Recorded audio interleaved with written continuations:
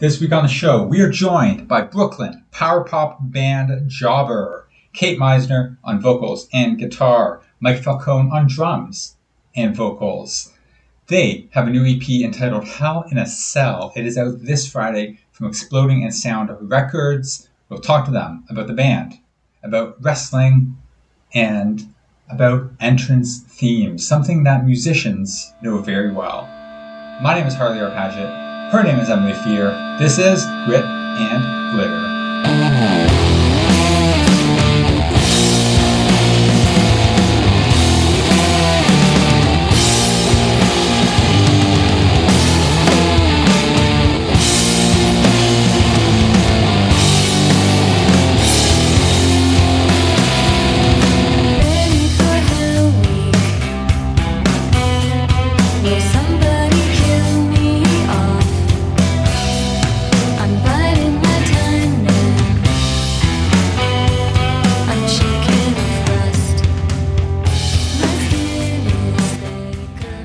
Career highlight, we got to speak to Jaime Hernandez.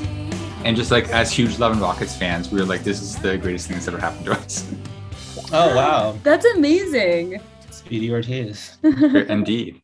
Yeah, that's definitely one of the highlights. But it's always great to talk to people who are interested in wrestling and who are using that in that like focus in an interesting way, because, you know, for a long time, I feel like pro wrestling was associated with pro wrestling and like maybe like comics about that world. A little bit of pop culture references to it, but not really like, you know, you don't associate pro wrestling and punk music that often. So, or pro wrestling and anything that's like out of the mainstream culture. Anything other than Flo Rida and Limp Bizkit. I know. What's interesting now is that, well, it was cool when Ruby Soho like rolled up to AEW with like Rancid in tow and like did the whole like Rancid performing during her entrance. I thought that was really cool. But it's funny because I feel like there's so much crossover between music fandom and like wrestling fandom. Like, for example, my friend worked on Warped Tour for the summer and said that every Monday, all of these bands and crew members would get together and watch Raw. This was pre-AEW era. And so everyone would get together and like watch Raw, and like the musicians were really into it. And a lot of musicians and wrestlers end up becoming friends because there's so many parallels between like the lifestyles of a musician and the lifestyle of a wrestler. That I just heard that I think it was the singer of Taking Back Sunday became really good friends with Seth Rollins over like the shared connection of like having to drive all night from show to show. I thought that was interesting. That was their point of connection. Yeah. Was talking about how exhausted they were. Yeah, talking about how their jobs like hurt their bodies and their souls. I can easily see like Seth and Becky coming out to like, your lipstick is color. Well, there's a famous example now it was among like independent wrestling where Nate Spider, like he came out to Teenage Dirtbag for 2 decades now, and eventually the guy from Wheatus, the lead singer of Wheatus, kind of trained to become a wrestler so they could do a couple of like basically exhibition like tag matches together. But yeah, so like that song always gets played when he enters, and to the point where like I went to see him during WrestleMania weekend at some GCW produced show, and they had like a live performance of it. The Wheatus guy was in Queens, like a scramble match. Oh no, we were there. Yeah, we were there. It wasn't in Queens. This was the Jersey City shows. Were you guys there? Okay. At the, Okay. We were not at the Jersey City one. We were one at, I think it's called like the Boom Lounge or something in Queens. And Lost in New York. Joey Janela was lost in New York. Lost in New York. And I didn't have that context at the time of like why Wheatus was performing. Yeah, there's a lot more things I understand about MJF now, and it makes total sense that Wheatus was there. Yeah, so there are some crossovers, especially now. And your point about like the music scene and wrestling scene, especially the independent wrestling scene, having a lot of crossover, but by like travel schedules and things like that. That was a point that our friend Sophie Vasquez, like she made when we talked to her about her photography. So like, you know, pivoting from photographing concerts to photographing the wrestling community wasn't that much of a change based on like so many of the overlapping circumstances. It's so funny you say that because Sophie and I actually met because I was a touring guitarist in this band called Potty Mouth a few years ago. They've since broken up, but Sophie came to a show and was taking photos of the band for her zine. And we just happened to bring up, I don't know how wrestling came up. I think maybe I looked her up on Twitter beforehand and saw like she was tweeting about wrestling.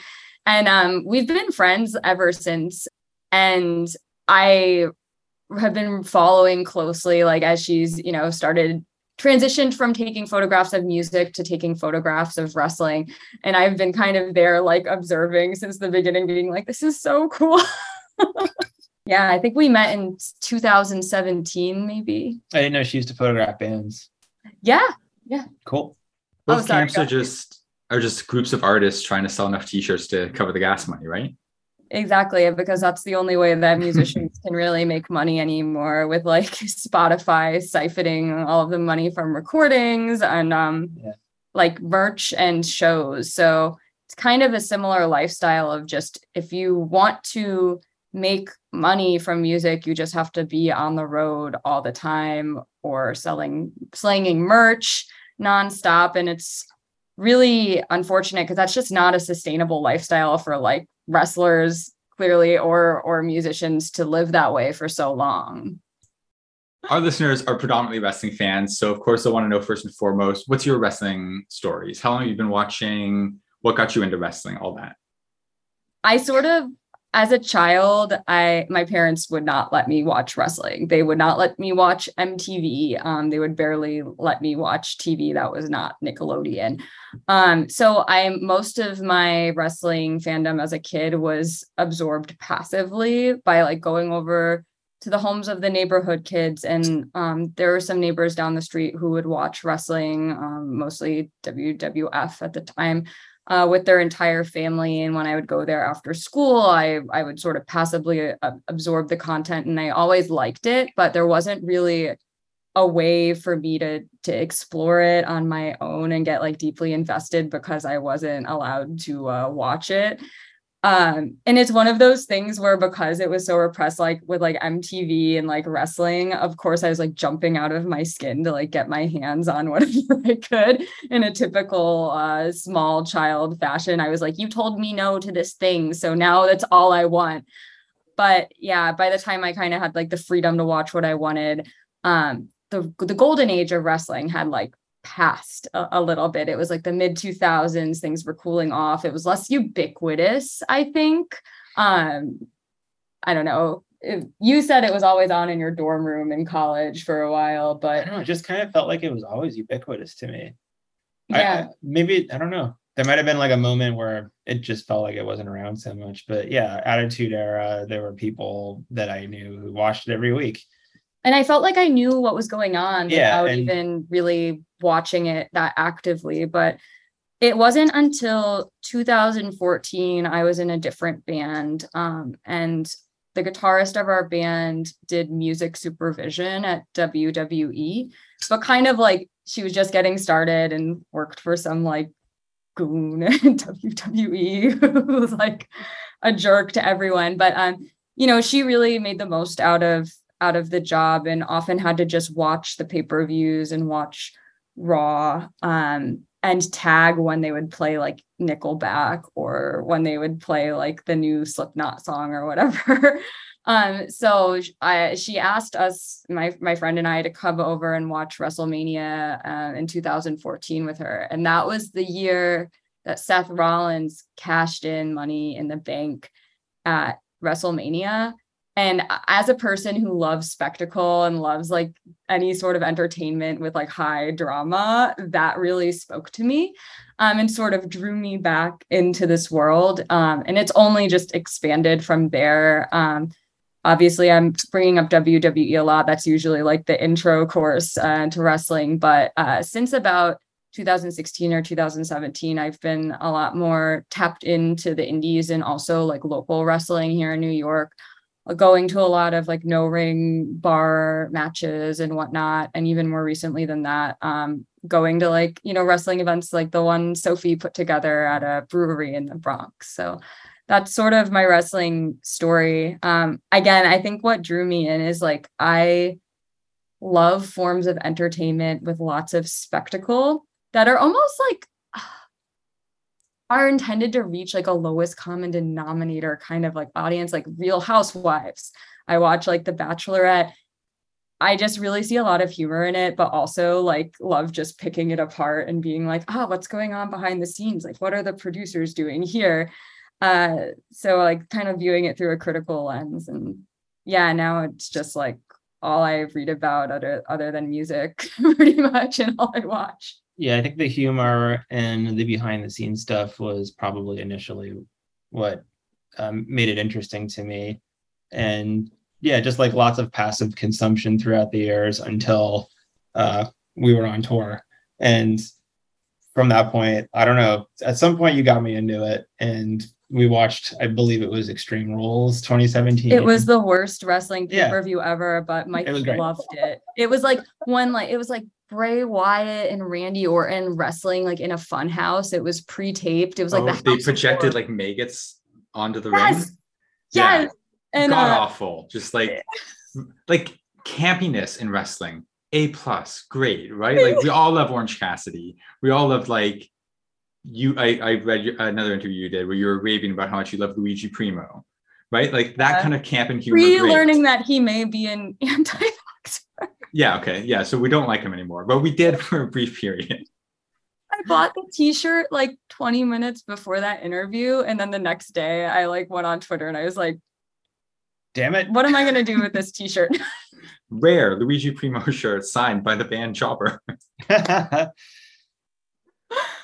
I'm just gonna say that I did not ride the Primo train because we have a regional guy named Mambo Italiano, and I was like, I already have my Italian stereotype favorite wrestler. I'm not switching. I'm sorry. I don't care that he spins so in the ring. I've got my Italian stereotype. I had to stay loyal. You're from Pittsburgh, right? The Pittsburghian regional Italian wrestler. Exactly. We had our breast belt Italian caricature. Move on. And it's like, I love the camp, but also one of the things when I saw that pay-per-view and watched Raw in 2014 is I hadn't been clued into it deeply for a while. And I saw it was a match. It was AJ Lee and Paige against the Bella Twins. And I didn't know what was going on in women's wrestling really. And then Paige came out and like made her entrance and had this like cool like rockin' entrance theme. And I was like, who is this? Like, she looks cool and punk. And like, I got really excited and I was just like, wow, like this is really awesome wrestling. Like things have really changed since I was a kid watching this. And that was another thing, like getting like pulled into it and getting really excited about like the WWE women's division. I ended up, when I played South by Southwest with another band a few years ago, I ended up at some like women in wrestling panel, which was Stephanie McMahon, Triple H, and Charlotte talking about like the women's revolution in WWE, which I wish I could remember more about it, but it was Triple H being like, yeah, like things have really changed. And the two most like girl boss, born into privileged women in the entire company talking about like, we've made such great strides. Like Charlotte Flair literally in a pink power suit. Yeah. And it sounds fun. Do you have any more to add about your wrestling story? Because I just spoke for a very long time. That's all right. So I guess I don't know. I was kind of immersed with it. In the next like Extreme Rules 2017. Yeah, that was the night that changed everything. it was Dean Ambrose Jaggings, honestly. And then when we by the time like 2 more years had gone by, we were trying to think of like ways we could put wrestling gimmicks into our music videos and stuff. And it's kind of similar to your friend who worked for the music licensing. We met someone who used to do like promo packages and got him to do a music video for our other band Hellraiser. Mm-hmm. And he also did the Hell in a Cell video. Yeah, he did the Hell in a Cell video. And so they both have we were like a wrestling faction called The Shit. And which was basically like making fun of NWO. I'm gonna have to send you this music video from years past that sort of like, I wouldn't say it fell into the ether, but it was kind of the first time we ever did like an intermingling of music and wrestling, was for the other band that we're in together called Hellraiser. And Jobber sort of like, it was like the seeds of Jobber. It really was. I started getting all these ideas as we were coming up with a music video concept, and sort of spun off into its own band. Well, so that's the thing. We've got a couple of musicians here. You're already in popular bands and you decide to get together and record a bunch of songs about wrestling. So on the surface, it seems like, oh, this will just be like a fun goof, right? Like something to do in our spare time. We record these songs, throw them up on Bandcamp. But you're putting out an actual cassette. You're releasing it through Explodian Sound. You're doing press. Like, this is a real band now, right? Quote unquote, a real band. I think that was the point since the beginning. We wanted to, you know, like the concept maybe superficially seems silly, but we wanted the songs to be dope from the start. So many bands are inspired by like books and like literary things or movies or I don't know. I just feel like music celebrates art of all different mediums, and I feel like music should celebrate wrestling, and there should be some celebration of wrestling as like a form of art. In my view, I didn't want to do something corny because I wanted to like bring this thing that I love, that I believe is like art and like an unbelievable form of entertainment, and also like the root of such like community, like locally and a national scale.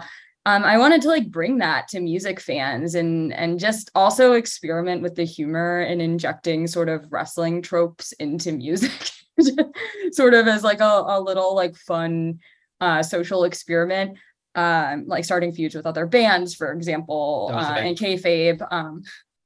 But also I just wanted to, I don't know, celebrate wrestling from the vantage point of like, not like we're going to be like corny and full camp and like gimmicky, but like we're going to create something good because wrestling is good. it's like something that is like worth watching and I don't know, valuing as a wonderful form of entertainment. It's fascinating. Yeah. And I wouldn't have thought that I would have said that 6 or 7 years ago, I guess. I got into it very quickly. It sucks you in because I became a really diehard fan just in like 2018. So like really not that long ago. But when I went in, and I do this just by nature of myself, with some things, but like when I went in on wrestling, I went all in. Like I did. I found myself like going from like 0 to 60 and getting like schooling myself on everything, watching everything that I was out then, and then trying to go back and watch the major classics of the best eras of wrestling. And if you have someone, well, especially if you're sharing it with somebody too, because like if you have people who are also fans, it's easier to do that with, right? It's harder to do it when you have a silo. The big thing that kept me from pursuing a wrestling fandom when I was a teenager, when I briefly was into it back in like 1999, was because I didn't know anyone who was into wrestling except for like the douchebags in my high school who were wearing like Austin 316 shirts. And it's like, I'm telling everybody to suck it. Yeah, I'm like, yeah, suck it, dude. It's like, I don't know that if we're not friends, and I can't just be like, hey guys, so Monday Night Raw, eh? So it took finding community within that wrestling to also, foster that fandom more so, and having somebody to like get into it with, I think helps tremendously. That's such a great point. And like, it's brought me closer to so many people who I maybe like wouldn't have, I don't know, maybe we would have been friends, but we weren't friends until we found this common ground of really liking wrestling. Sometimes it's like people I've met online. Actually, our guitarist, who couldn't make it tonight, is a huge wrestling fan, and we became friends through Twitter and would occasionally DM. And I invited him to a WrestleMania party I had in 2017. Like, we had never met in person, and he just showed up at my house, and we've been friends ever since. And now we're in a wrestling themed band together. Go figure. But it's really brought me together with a lot of people in that same way. Sophie included. Learning that Sophie was into wrestling, like immediately I was like, oh, we gotta like keep in touch and be friends. Oh, it's really good to hear that there's others, podcast hosts who only started becoming super immersed in the last 5 or 6 years. So that makes me feel a lot better. There was a huge blow up in the scene in 2018, based on a lot of fans finding their way to wrestling through some like kind of surprising chapters. Like, I mean, that was when the winner of 2018 was when the Golden Lovers reunited in New Japan, and that was Kenny Omega and Kota Ibushi, and like that brought in a lot of us like queer weirdos who were like, "Ooh, wrestling, kind of a gay romance over 10 years. Tell me everything." There were a lot of new fans who got pulled in that way, and then just the general wrestling scene during that time was so good. There was so much compelling shit happening, and also independent wrestling was finding a wider audience through distribution models like IWTV. Like it was just a perfect storm of opportunity for new fans to happen, and it's growing every year because there's more and more independent wrestling that is getting shared by more people, not just out there, but like accessible. Yeah, so, yeah. It's the access to it, because it's like before, if you didn't know where to look, it was really hard to find it. And it's still, there's almost like this ask-a-punk feeling with wrestling. Like, you know, if I weren't like pestering Sophie, being like, hey, like what's going on this weekend with wrestling? There's a chance I wouldn't know like where to find it if I hadn't actively looked. But now I feel like, you know, so much is changing. I think like NJPW becoming a lot more accessible, and also just in general, like gaining a lot of popularity, was sort of an entryway for people like me to get into the indies, because I saw Zack Sabre Jr. wrestle in NJPW, and then saw that he was wrestling at a bar down the street from me. And in 2017, I saw one of the best friends like wrestle Zack Sabre Jr. in a bar.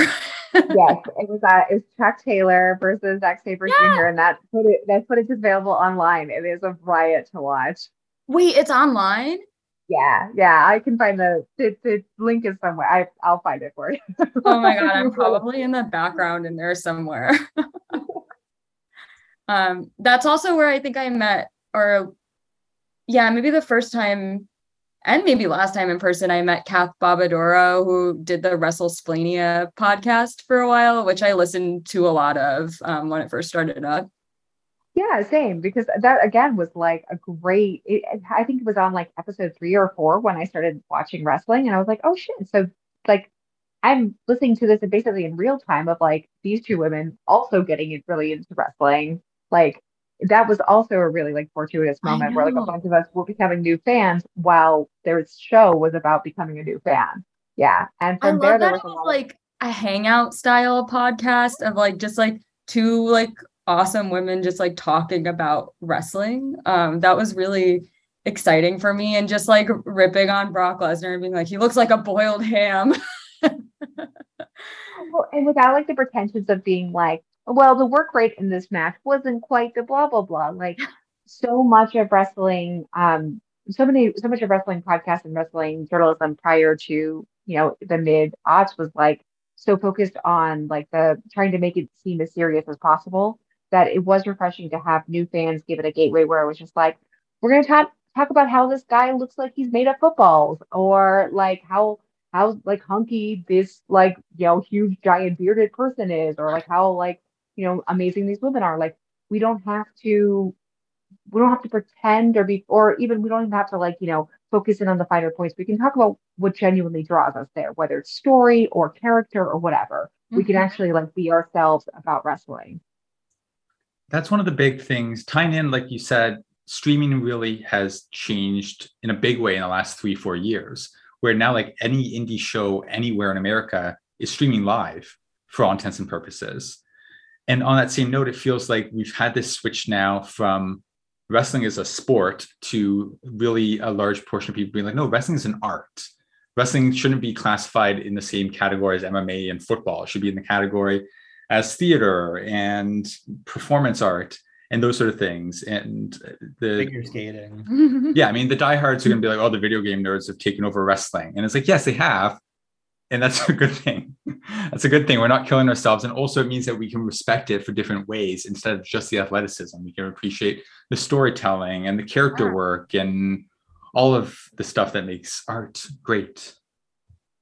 Yeah, there's just so much to love about it. It's like, sure, some people might like latch on to the technique and like the technical aspects of the matches, and or get like really into like the history and I don't know.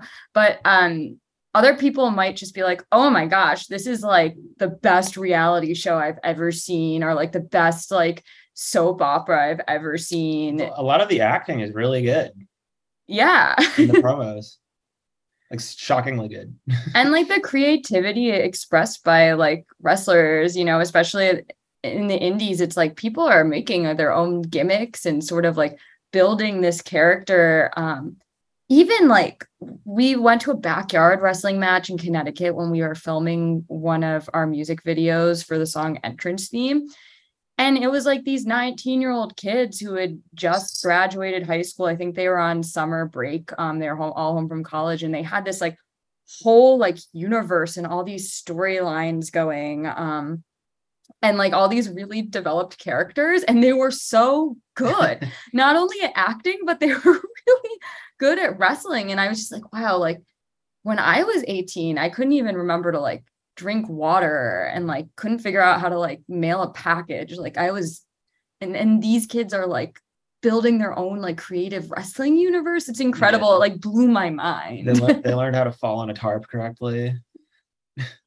I mean, Harley and I interviewed before she was, what's her NXT or WWE NXT name? Roxanne Perez? Is it Roxanne Perez? Or yeah.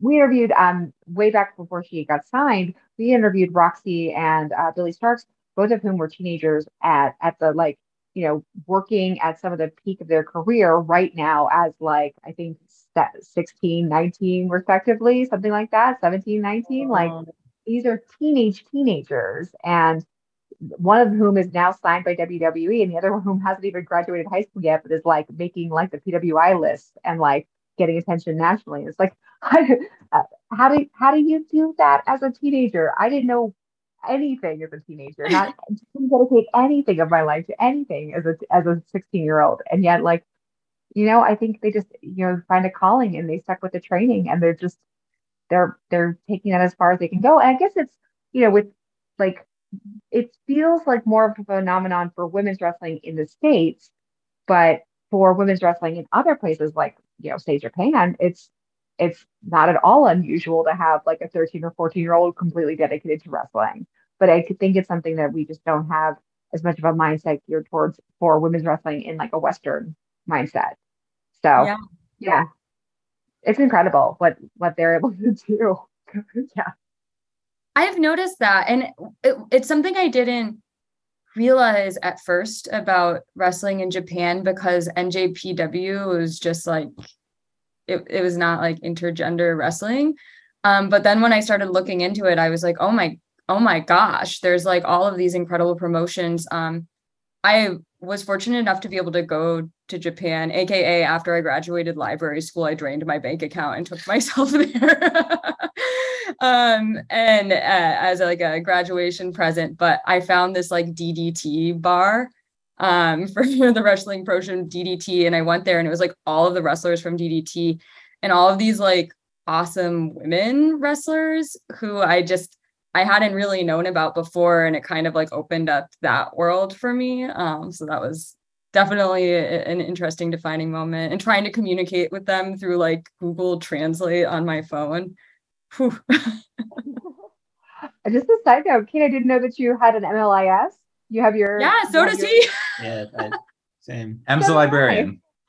Oh hey, she's a working librarian and a DDT fan. Right. Yeah, 11 plus years and a big TJPW specifically. I love the women's wrestling offshoot of DDT. Tokyo Joshi Pro is like one of my favorite promotions. They are great. That's so funny. Okay, so Jobber officially starts because Kate's on tour with Potty Mouth, listening to Renee Paquette's podcast, thinking about wrestling. You start writing entrance themes for fictional wrestlers, right? Yeah. Yeah, it was kind of like a songwriting exercise because I have some trouble writing lyrics, or just like topics for lyrics. And I found myself watching so much wrestling. I was like, well, why don't I write about something I really, really like? And also, Mike actually told me about a songwriting exercise he did where he would make fictional soundtracks. And maybe you should explain this. No, that you basically nailed it. He would make just fictional soundtracks and like song titles, and then write the songs around this like fictional soundtrack. Sometimes I have like a bank of song titles that I haven't used yet, and I have a list of like bands where I'd like to write a song that sounds like this band or this band, and then match them up and imagine that they're on the soundtrack of like, I don't know, Angus 2 or Mallrats 2, some like mid-90s, teen movie or post-college movie, whatever the sequel to that would sound like. That's a tough bar because the Mallrats soundtrack slaps. Yeah, so what would the sequel soundtrack sound like? It's got to be better than the Clerks 2 soundtrack. I have no interest in seeing the new Clerks sequel. Just throwing that out there. Yeah, so I sort of took Mike's lead and I was like, well, maybe I should do like an actual exercise when I'm writing songs to like see how that informs the tone and the structure and the lyrics. So I actually started doing it by just thinking of different like wrestlers and with ridiculous gimmicks in my head. Like, oh, this is not age well, but I always used to joke with my friend about like a wrestler who's like white knight feminist man. like we would come up with these stupid ideas for like wrestling gimmicks that like WWE would like probably deploy to like something like how they like turned Sami Zayn basically into like Fidel Castro light or something. But I would come up with these stupid wrestlers and gimmicks in my head and then just be like, what would their entrance music sound like? And so I started writing the songs that way. And then they all took on a life of their own and sort of diverged from the original concept in some way. Or I would get an inkling, I would be like, oh, well, like this thing happened at work that I'm really, really annoyed about. That's like connected to this broader theme. And I'm just going to write a song about like complacency in the tech industry. But the actual songs and like the way they sound were very much informed by mostly 90s wrestling themes and like thinking back to like Attitude Era wrestlers, things like that. Okay, so it's a couple years later and you have a band now. If you could write an entrance theme for any wrestler, who would it be? Oh, this is the best question. Come on, it's got to be Jon Moxley. No. I need a minute to think about this, but I'll let you answer separately so I can think about it. There's my answer. Go back. I don't know. Wild Thing, I think, is kind of a weak entrance song, personally. I want to write like a kick-ass, like very like sugary, like late 90s kind of grunge, like That Dog or something. Theme for Becca. Right on. Ooh, nice. She would love it. She has that like international pop star thing going on, and also makes music herself. So she probably wants to make her own theme, but I would do something that sounds like it would be on like a teen movie soundtrack from 1999. Jobber featuring Becca. So she has like guest vocals on the track. She gets a verse. Yeah. Yeah, what would 11 Things I Hate About You soundtrack sound like? Oh my gosh. Maybe that's the one. That's the one right there. Also, I like that you added a number instead of being like 10 things I like about you. Yeah. Like that would be the theme. Sure. That works too. I'm also thinking like who else has like this vibe? Like I would really want to write an entrance theme for them. Sassy Boatwright already has a great entrance. So I guess I was thinking about this the wrong way. I'm like, whose entrance songs do I think are like kind of lame, who need better ones? I don't think it's the wrong way to think about it, honestly, though, because like I agree with you. I think that his entrance is impactful just by nature of him and the way the crowd reacts. Like, I don't think Wild Thing is that particularly compelling for that purpose. I think it doesn't have the same like intriguing bite that say like Jane does for Orange Cassidy, because like there is that pop culture, there's like reference upon reference there. It works in so many layers for Orange Cassidy that it's like the perfect song. Whereas Wild Thing just feels like, oh, okay. Yeah, and I prefer original themes. That's like, I guess as a musician, I'm like hungry for entrance themes that I actually enjoy listening to. And I no shade, or no, I'm gonna shade AEW, whoever does their entrance themes, like I don't know how I'm feeling.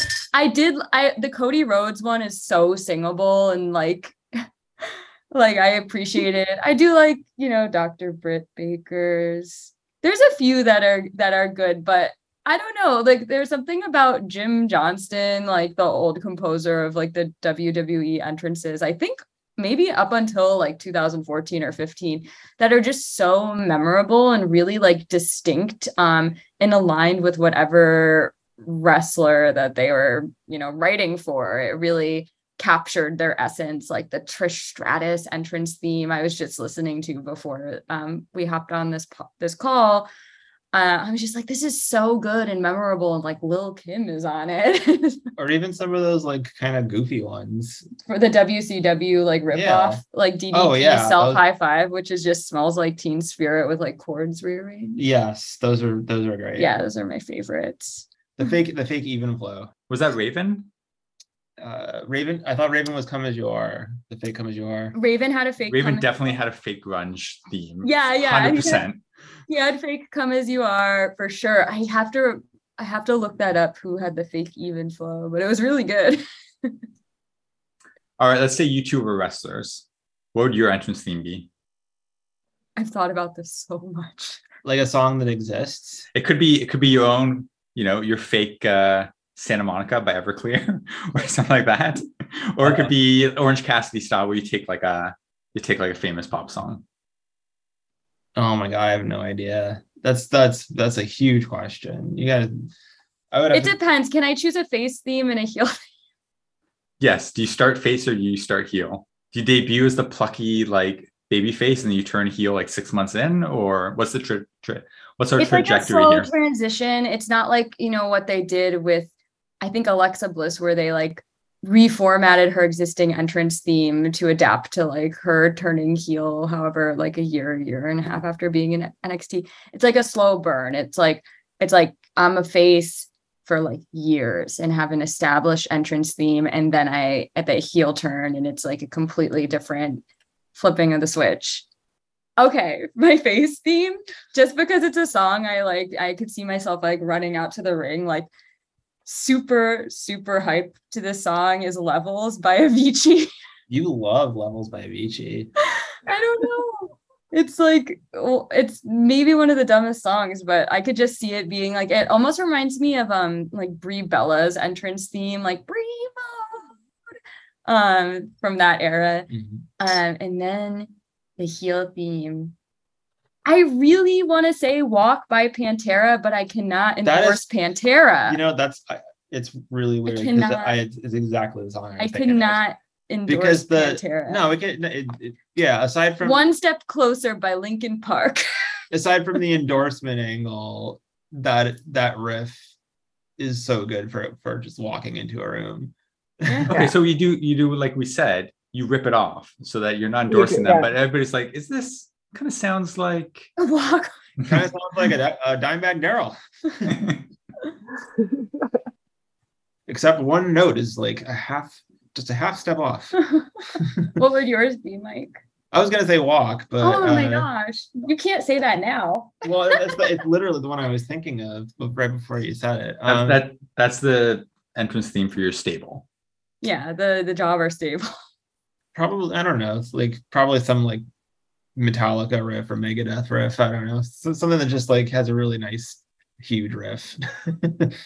I can't think of anything. I do enjoy. Yeah, you want like that Bret Hart entrance, right? Where like it starts off with the guitars, and you're like, yes, this guy. Yeah, or even like Stone Cold, like chugging.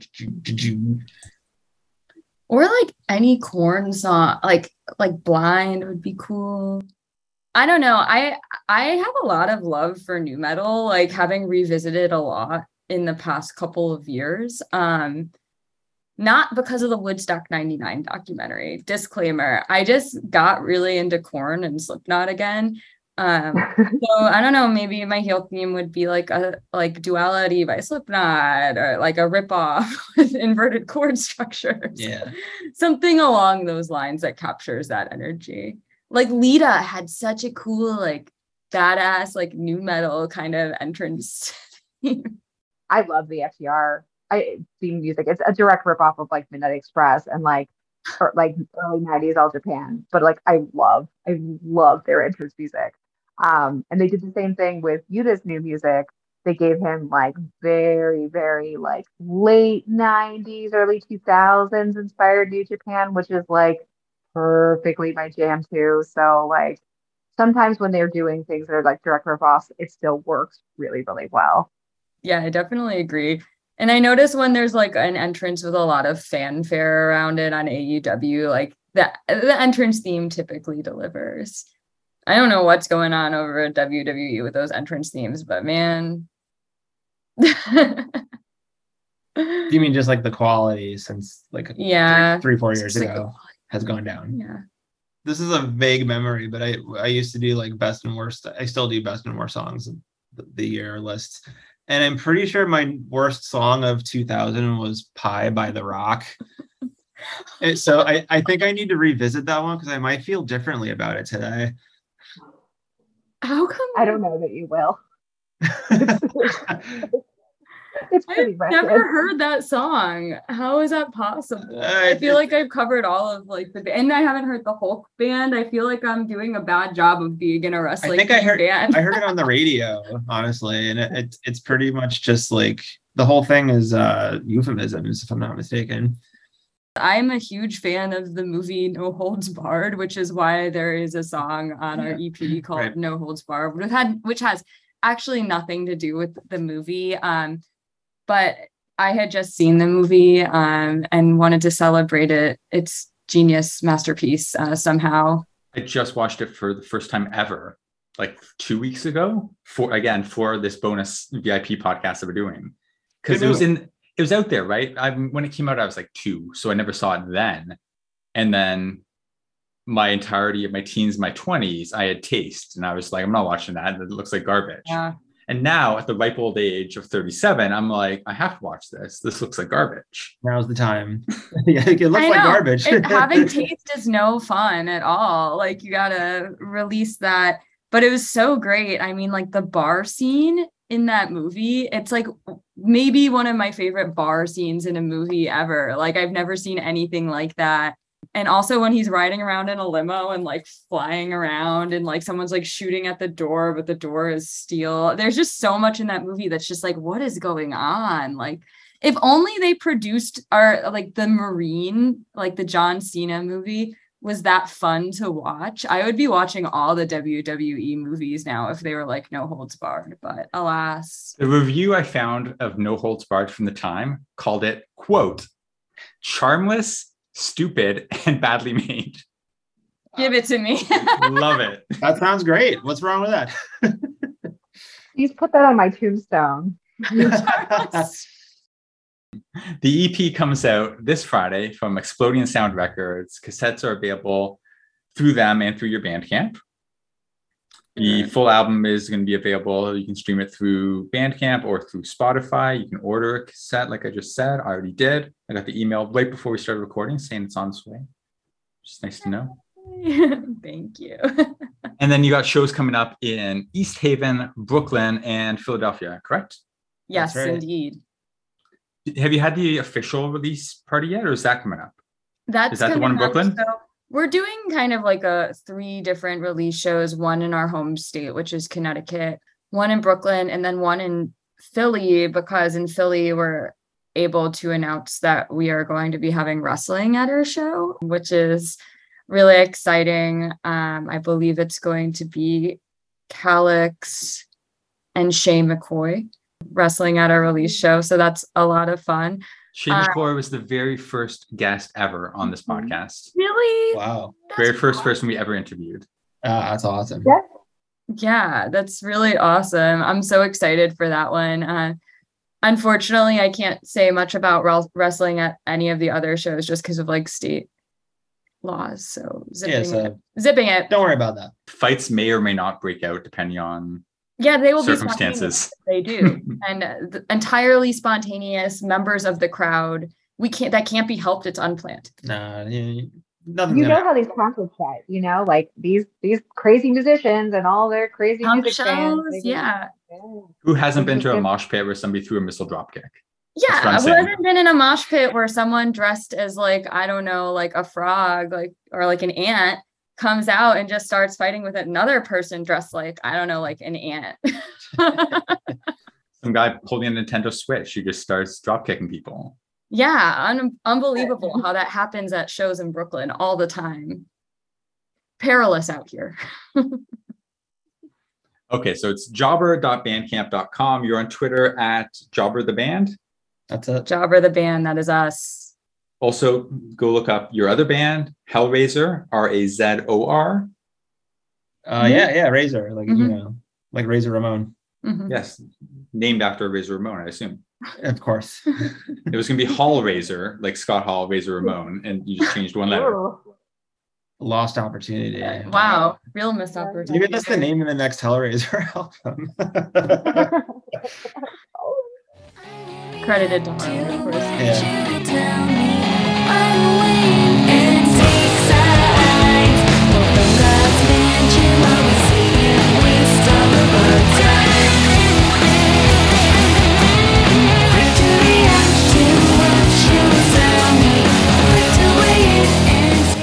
As always, you can follow us on Twitter, Instagram, or Patreon at Grit Glitter Pod. If you support us on Patreon, it's only $1 or $5 a month. $1 gets you a weekly newsletter. $5 gets you bonus podcasts, gets you the Grit and Glitter archive. We're uploading every Saturday old episodes of Grit and Glitter from season 1, the very early days of this podcast, the formative days, one might argue. You get all that, whole lot more for just $5 a month, and we take your money. It covers a little bit of our podcasting fees, and then the rest of it goes to supporting independent wrestling. Promotions like Enjoy Wrestling, like Pro Wrestling Vibe, like Wrestlers Lab, like CFU. Your money helps us help them create an infrastructure for independent women's wrestling. That's what we love. That's what we care about. On that note, next week on the show, we will be talking to two of the stars of WoW superheroes, women of wrestling, to the women of wrestling, two of their superheroes. We'll be chatting with me and Emily Fear next week, right here.